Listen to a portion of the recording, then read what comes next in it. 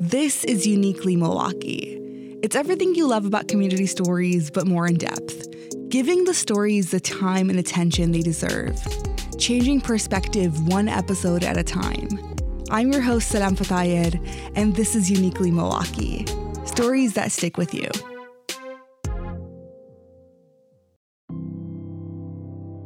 I'm afraid of a lot of things.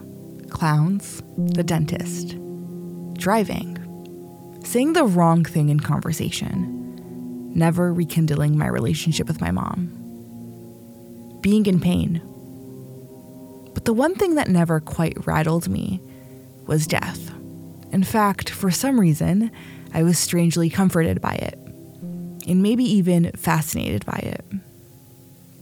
I do want to point out that I haven't really faced much personal death in my life. The first person I saw dying was my grandmother. It was the reason why my family went to visit Palestine, to spend a summer with family and say goodbye.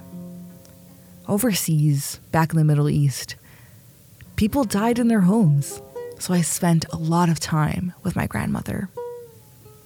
That summer was truly transformative. I was just 10 years old, and to set the stage more vividly, my grandfather owned a 4-story house. Each floor served as a separate unit for one of his sons. Surrounding the house was a vast stretch of farmland. It marked the first time I found myself surrounded by cousins, trying unique cuisines, and speaking in Arabic. And it was a season brimming with childhood happiness. And every night, our tradition was to gather in my grandmother's room, in Tata's room. At that time, the men in my family seemed so intimidating. Yet in that room, my uncles looked so innocent. They sat cross-legged on the floor alongside my mother, aunts, and us children, forming a circle where we would share stories. Some tales were about our day, while others revolved around Tata. Most of them concluded with hearty laughter and silent tears, but some ended with traces of anger, and a few felt incomplete. I knew she was sick. Her cancer had taken control, but I didn't understand what dying meant. Things changed after that summer. I changed. For the month of October, we will be talking about death and trying to understand how to talk about it, why we are a death-avoidant community, and what we can learn from death, dying, and grief. And there might just be someone that has a good idea on where to start. My name is Lauren Beverung. I am an associate professor at the Milwaukee School of Engineering, and I am in the Department of Humanities, Social Science, and Communication. But I am teaching psychology classes. I'm one of the primary psychology instructors there. One of Lauren's keen interests revolves around examining the impact of negative life events on personal development and family dynamics. She jokes that she ventured into this profession partly to gain deeper insight into her own self. I always say that no one becomes a psychologist unless they want to learn about themselves. And if you ask someone like why they study what they study, it almost always comes back to something they want to better in themselves. For sure. You do learn a lot about yourself in this journey of studying psychology. And I think my students find that too is, primarily, none of my students are psychology majors. We don't have psych major at MSOE. They're engineers, they're nursing majors, business majors, a smattering of other different majors that we have. And they come into class not really knowing what to expect. And I find that they always leave with a big smile because they're like, oh, I never thought about this before. And this makes so much sense in my life. Yeah. And I have students even come back to me a couple terms later and say, I saw this in my real life and it made so much sense. And I was so glad I took your class because I wouldn't have known about this otherwise. Yeah. So yes, you learn about yourself in psychology. And I always warn my students, you're going to learn about yourself whether you like it or not. One of the courses Lauren teaches at MSOE is titled Death, Dying, and Grief. And the course exploring the profound subject of death is tied to Lauren's personal journey. So my mom died when I was 12, and that was horrible. But also, And when I got into college, I realized I hadn't really grieved at all, because being an adolescent, when you experience a major loss like that, there's so much that's happening. There's so much adolescent chaos already that throwing grief into the mix makes it everything complicated. Mm-hmm. And I hadn't really grieved. And so it was about halfway through my undergrad where I actually started college as a music major and then switched to psychology. And once I found psychology, everything kind of shifted, and I was like, I can learn about myself, and I can start to see, am I normal, right? And I always say normal with air quotes, because when I teach psychological disorders, I always talk about there is no abnormal, there is no normal. We're all just people. Mm-hmm. And so I was trying to figure out a lot about myself, and so I started doing more research on families and child development, and realized there are really unique impacts of negative life events on child development. And so that has kind of driven my studies to learn more about bereavement-specific events. And that's just kind of how I started teaching this class, is wanting to share what I know about grief and bereavement and talking about death and dying so that we can support each other. Because looking back in my adolescent, I didn't have support. Right. I didn't have peer support. Mm-hmm. I had family support, but people in my general environment didn't know what to say. Mm-hmm. And so a lot of time they said nothing, which meant that I said nothing. And so no one ever talked about it. I guess the first question about death is, how do we even talk about death? Is there a right way? I don't know. I wouldn't say that there's a right way or a wrong way. It just needs to be talked about. And it really depends on the situation, right? If you're talking about, like we are, right? We can talk about death. We can use death language. That's something I really emphasize in my class, is understanding how we talk about death and how we don't talk about death, and the language that we use. And it's very different when we're having a conversation like this, where no one is actively grieving. But it is different if you're talking to someone who has recently experienced the death of a loved one, where you might want to use softer language, a little bit more caution, and follow their lead. Mm-hmm. So but part of it comes down to maybe we don't talk about it as much because we're not comfortable, because we don't talk about it. It's like a chicken egg thing, right? Like someone has to get the ball rolling so that isn't so awkward anymore. Yeah, no, I get that. And I will say, like, during this experience, I've interviewed one of my best friends who she has faced death in two different parts of her life, when she was 10 with her father and last year with her mother in her late 20s.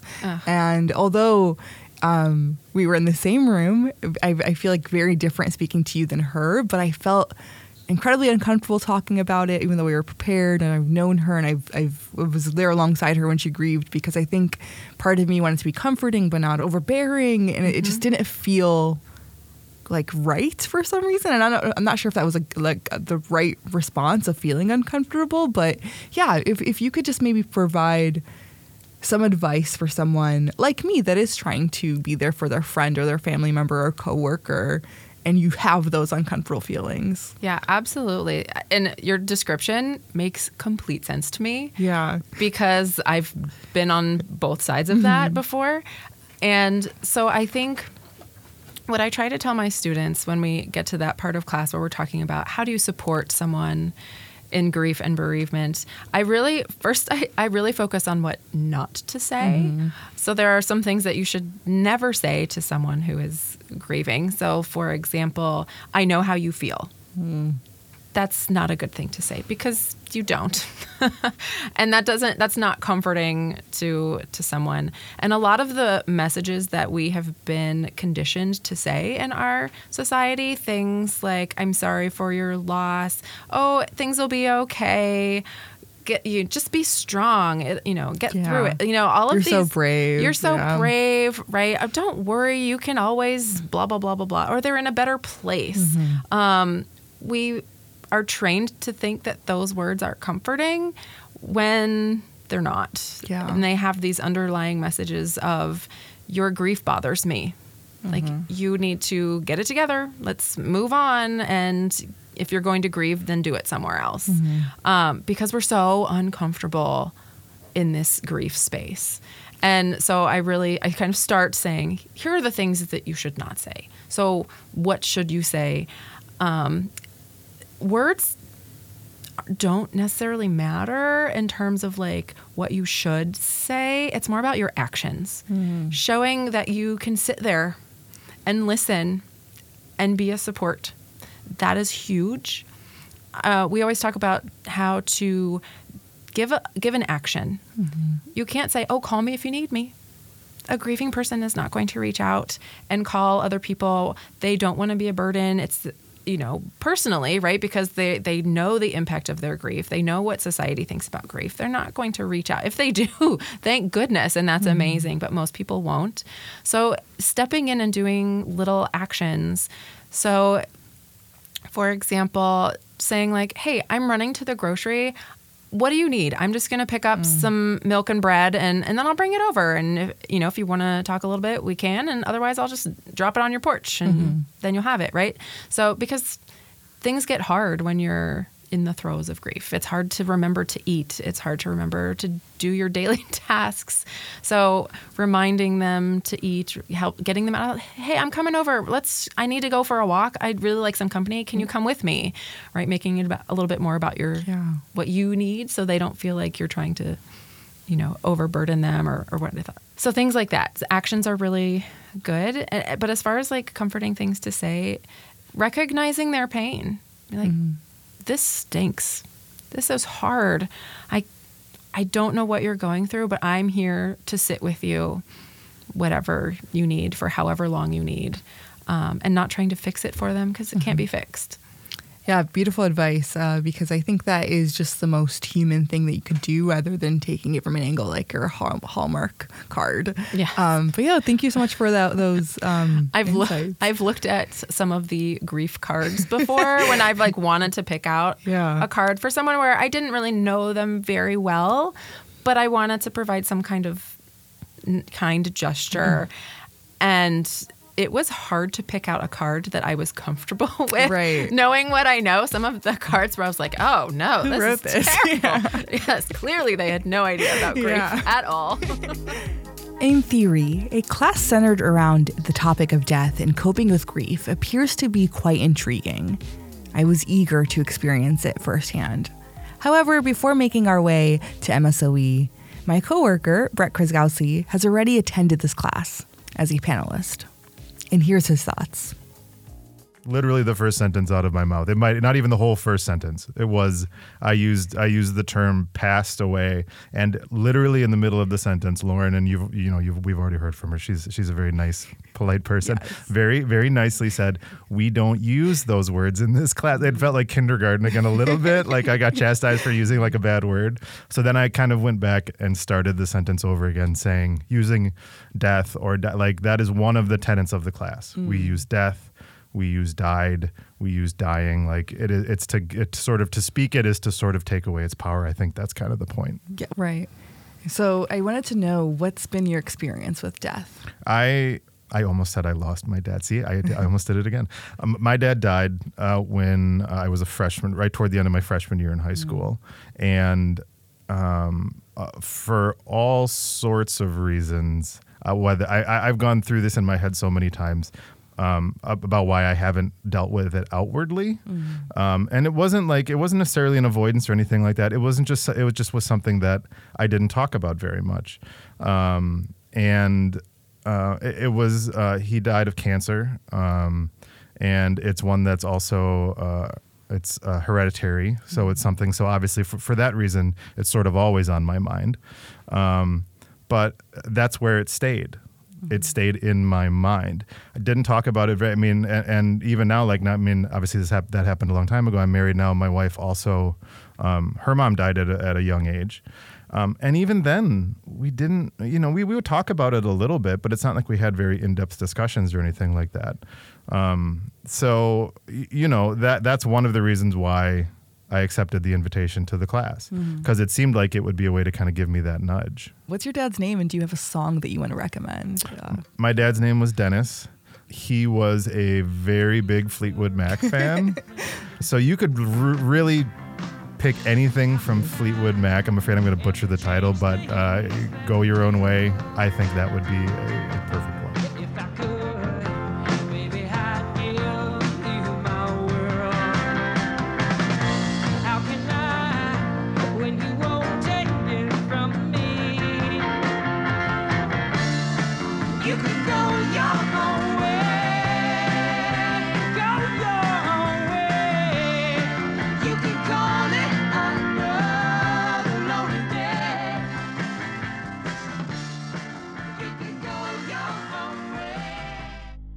Want to share your thoughts about death and explore the depths of this human experience?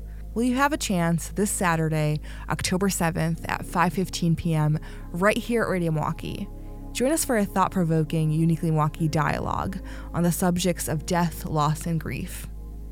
We'll be diving into meaningful conversation after watching a series of short films as part of Milwaukee's Films Cultures and Communities Festival.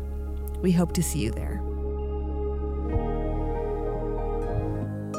So I headed over to MSOE on a Friday to observe one of the classes. Typically, from my experience, students would skip Friday classes or even arrange their semester where they didn't have a Friday class. But it seemed like it was in full attendance. And throughout the panel discussion, I would look back at the students. And they weren't taking notes. They weren't texting. They weren't blankly staring at the ceiling. In fact, a few of them had their bodies leaned forward and truly taking in the information that was shared. I was a bit jealous and wondered what would it be like if I had this class, or if there was even an option for me to take this class as an adult. But right after the class, I chatted with one of the panelists, Jill Naveen, who graduated from MSOE in 2018 and actually attended this very class as a student, and now works as a registered nurse in the transplant ICU. You mentioned that you took this class and you're a student, and now you're back as a panelist. What's been the benefit of having a class like this? So it really was probably my first introduction to professional death and dying. I went home from class and filled out the power of attorney paperwork with my husband, as well as what I wanted with post-death, what I wanted done for my funeral and what I wanted done with my body, et cetera. And coming back is an interesting perspective. I haven't actually been on campus since I graduated, but seeing the intrigue from the kids and that they are interested in asking questions, and especially one of the girls asking about societally why we don't talk about things. That we don't talk more societally about palliative care or hospice care, especially because it's so important to all of us and our families as we're all going to walk through this road at some point in our lives. Maybe we are starting to transition. The fact that we've got younger ones asking these questions and pushing for some more general understanding of death and dying is refreshing. You know, it's funny. This is a class that is full on the first day of registration every term. And maybe it's because I don't give exams in that class. And I've said that to students, and they're like, well, that's nice, but that is not why we take this class. And I'm like, well, why do you take this class? And I get curious about why students do take it. And they hear from their friends. Their friends say, you need to take this class because I learned so much. This is life skills. This is practical knowledge. Everyone's going to die. Everyone's going to grieve over the death of a loved one. You need this information. And it's not as morbid as it sounds. Where do you think that avoidance or fear comes from for having those conversations? So in the past 100, 150 years or so, death has been really removed from our everyday life. 150 years ago, I'm thinking late 1800s, early 1900s, people died at home. 80% of people died at home. And they were cared for by their family members. Their spouses, their children were involved. Children could do a lot. They could hold their hand, read them a story, bring a washcloth. They were involved, and it wasn't something that was hidden from them because death was more common. And people were dying of more communicable diseases, whereas now we die of more degenerative diseases where it's more of the wearing out of the body versus something that's like you're either going to recover really quickly or you're going to die. Yeah. And so it was in the home, and it was something that was common. We now send our sick to the hospital, and we try to make them better. And if they don't get better, then we see that as a failure.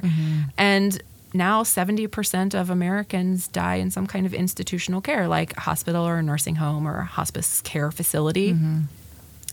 Whereas still most Americans say that they want to die at home, but it's just they don't live in a way that that's possible.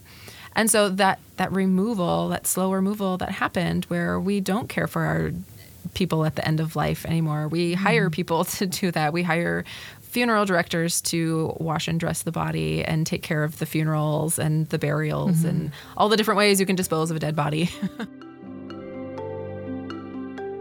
With your own personal life, through these conversations that you're having, like what has changed your own perception of death or grieving? That's an interesting question. It's funny. I don't usually get asked questions about myself, right? It's always about the content, which is a lot easier to answer. Yeah. It's interesting. I had a student in that class ask me once, how can you talk about death and dying? I know you also teach this whole class. How can you talk about death and dying all the time?